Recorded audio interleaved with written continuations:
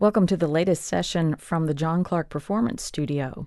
I'm Rachel Stewart, and today I'm very glad to welcome violinist, composer, and speaker Kai Kite into the studio. He's giving the keynote address at this year's Charlotte Shout Festival on Friday, and his innovative presentations for businesses and organizations aim to inspire ingenuity and creativity. That event is sold out, unfortunately, or fortunately for you, Kai. Fortunately for WDAV listeners, they get to hear a little bit from you today. So welcome. Thank you so much for having me. It's an honor to be here. We're going to get to a piece of music in just a second, in fact, fairly quickly. But you write almost all the music that you play. I do. Yeah, so my process is very personal for me. I think I grew up playing classically, and I still love classical music, and that's my inspiration. And so it's nice to kind of add my own interpretation to the mix in a very natural and unique playing style for me. Would you want to just go ahead and play us something? Yeah, I'll play a piece I wrote a few years ago that's called Reversals. Okay.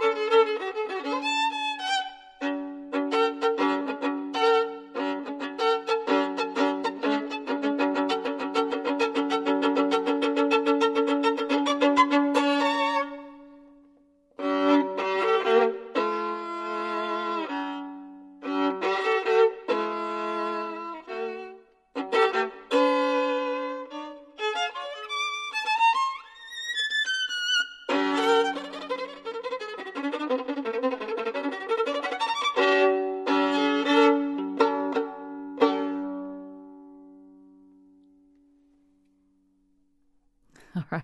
That's called Reversals. Yes. And that is written and played by Kai Kite, Yes. our guest today from the John Clark Performance Studio. So you just said that you decided to start writing your own music at some point. Why was that? And why was that so important to you? There were a number of different reasons in my background. So I think the biggest influence of me was my mother, and she was diagnosed with breast cancer. And she was sharing a number of regrets on life. And it was one of those things where I realized that if there was an idea I wanted to bring to the world, that there was less risk than I actually thought in terms of doing that. I think in terms of classical music, because that's the world I grew up in, there can be a lot of rigidity, which creates these amazingly technical performances, but also we can forget the energy and the spirit in which they were created. So we forget the spirit of Mozart and the spirit of Beethoven, that and they were innovators and they were trying things and they were on the edge of their times. And so for me, while I'm anywhere close to that level, it's fun to experiment and ask, what would they try if they were here today? And it's what I enjoy. So, what influences do you have as a composer? so many. I think a lot of my biggest influences are still classical. Bach. That's my favorite composer, just in terms of what he was able to do at the time. In terms of he was just asking the question, like, what could you possibly do on this one instrument or with just these voices? The harmonies that he was creating at the time, they were kind of unheard of, and I just like the challenges that he posed to himself and that he posed to the performer, and how they're still, like centuries later, they're still so timeless and so heavenly, and they still just fill your soul with almost like this truth that you can't really explain, but it's there and connects us. So that's probably my biggest influence as for a composer for me. Yeah, he's a big one for a lot of people for a lot of the same reasons that you just said. Yeah. It just goes on and on. In reading about you, it seems like creativity, innovation, ingenuity is really important to you, and it's important for you to share that with people and maybe help people find their own creative voice. Absolutely. So it's important to me. I think the ideas like creativity and innovation, ingenuity, I think they kind of get me in the door. But once I'm in the door, like once I'm at that presentation at Shout on Friday, I want to ask some more important questions. So I think oftentimes we think of the main analogy I use is, with our lives, are we writing new music or just playing notes of the past? But I think that so often we can get consumed with the new thing that we're going to do, where I think the most important question to ask is, like, what do we do with the difficult music that sits right in front of us right now? The challenges that sit in front of us. How are we going to use that as a tool to improve ourselves? And so what I like to do is talk about innovation, but from a place of not simply saying do more, do this, do that, do something else, but who are you while you are creating? And are you asking yourself the tough questions? We often think about ourselves personally creating, and it's easy to think of maybe we're in a job space, or maybe it's familiar pressure, and it's easy to think about who might be holding us back from expressing our true selves. But it's much harder, and I think the true work is to ask ourselves, like, when are we being that person to someone else? Like, when are we not allowing or empowering others to create as well? And so those are some of the questions that I like to ask, so that we can look at things like creativity and innovation from a more honest lens. You have a piece of music for us I next? do, yeah. Okay. So this next piece, it's called Mastery. Yeah, I wrote it pretty recently. It's a very important piece to me. I wrote it actually after a close friend of mine passed away unexpectedly. And so for me, this was just a personal expression of what that moment felt like.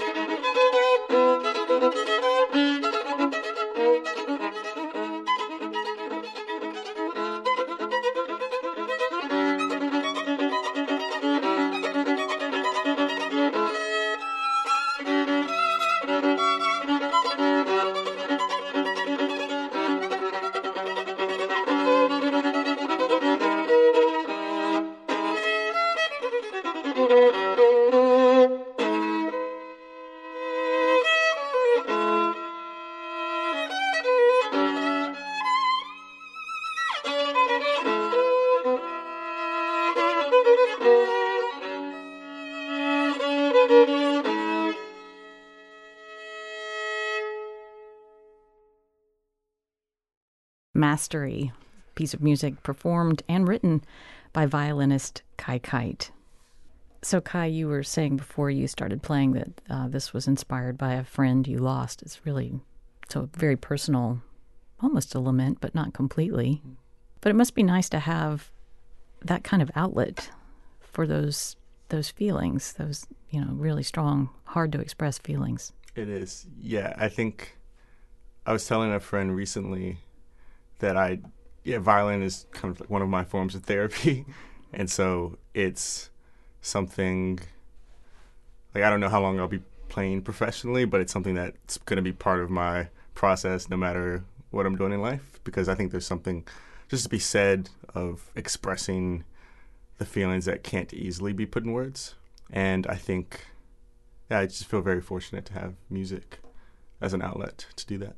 Is that one reason you're so passionate about sharing ideas about creativity and how to be creative with other folks? Actually, no. No? So violin, it happened to be the tool, but I'm really just interested in dynamics between people and cultures and just the awkward encounters we have when it comes to being in a space and trying to create something together. I think we're really interesting creatures to watch and examine. So for me, I guess that the other side of my work, giving talks and working with people, that kind of feeds a more intellectual curiosity, which is using music as a metaphor to try to answer questions like, why do we do the seemingly odd things that we do as people sometimes, and to put a language around that. And I just find that to be really fun intellectually. So. Well, actually, maybe you could give us a little idea of what a keynote speech from you is like then. Absolutely. So in terms of format, I always start out with some music, like you just heard, and then I'll go into storytelling. And the storytelling part is really fun for me because I use the classical music world as an analogy for life, essentially. So we have all these different characters and roles that we have to play in classical music. So there's the conductor, who kind of represents this overarching like power structure that we all have in our minds, whether it's a parent or a manager or a boss, right? And so there's a metaphor there. And then there's like the soloist, right? The person that's out in front. But there's also the soloist, meaning the person who has to be in the practice room by themselves. And so the last piece was called Mastery, and I think the idea behind that is mastery isn't built on a stage. It's built on a practice room. And so that analogy spreads to life where, I mean, being that this is a classical music station, we know that when an orchestra comes together, the conductor or whoever runs the orchestra will often hand out the music weeks before the first rehearsal. And that's because there's a certain level of competence you have to bring and self-awareness you have to bring to the stage so that others don't have to compensate for you. Now we bring that to life, whereas like, are we going to the practice room in life before we're going to the stage? And so I think there's this kind of infinite world of just metaphors that can bring our lives a bit more color or maybe a different lens. And so I use the music, the stories with the metaphors, and then there's always a way to translate it out to the audience. And so I want to make sure that they're not just thinking about music or me, they're thinking about, okay, how does this translate to my day when I go home or when I go to work tomorrow? So it's that 3-step process. Do you ask them to participate in any direct way? Sometimes, yeah. I think that interact. And it depends on the time. So it'll probably happen on Friday, just because my keynote there will be an hour.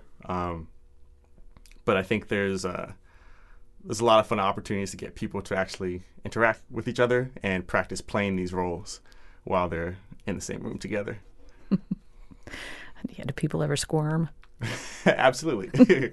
Yeah, I think one of my skills is just being fine with awkward silence and kind of setting an example. So if I'm asking somebody to do something, they need to know that it's safe by me doing it first. And so I think that's one way to try to make it a little bit easier. So if you're listening and you happen to have a ticket, we're able to get a ticket, this little bit of what you can expect Friday. Well, Kai, do you have another selection? Yeah, so this last piece is actually a piece I've been building around a piece I've been improvising recently. So it kind of sounds in different forms each time. So we'll kind of see what happens right now. Okay.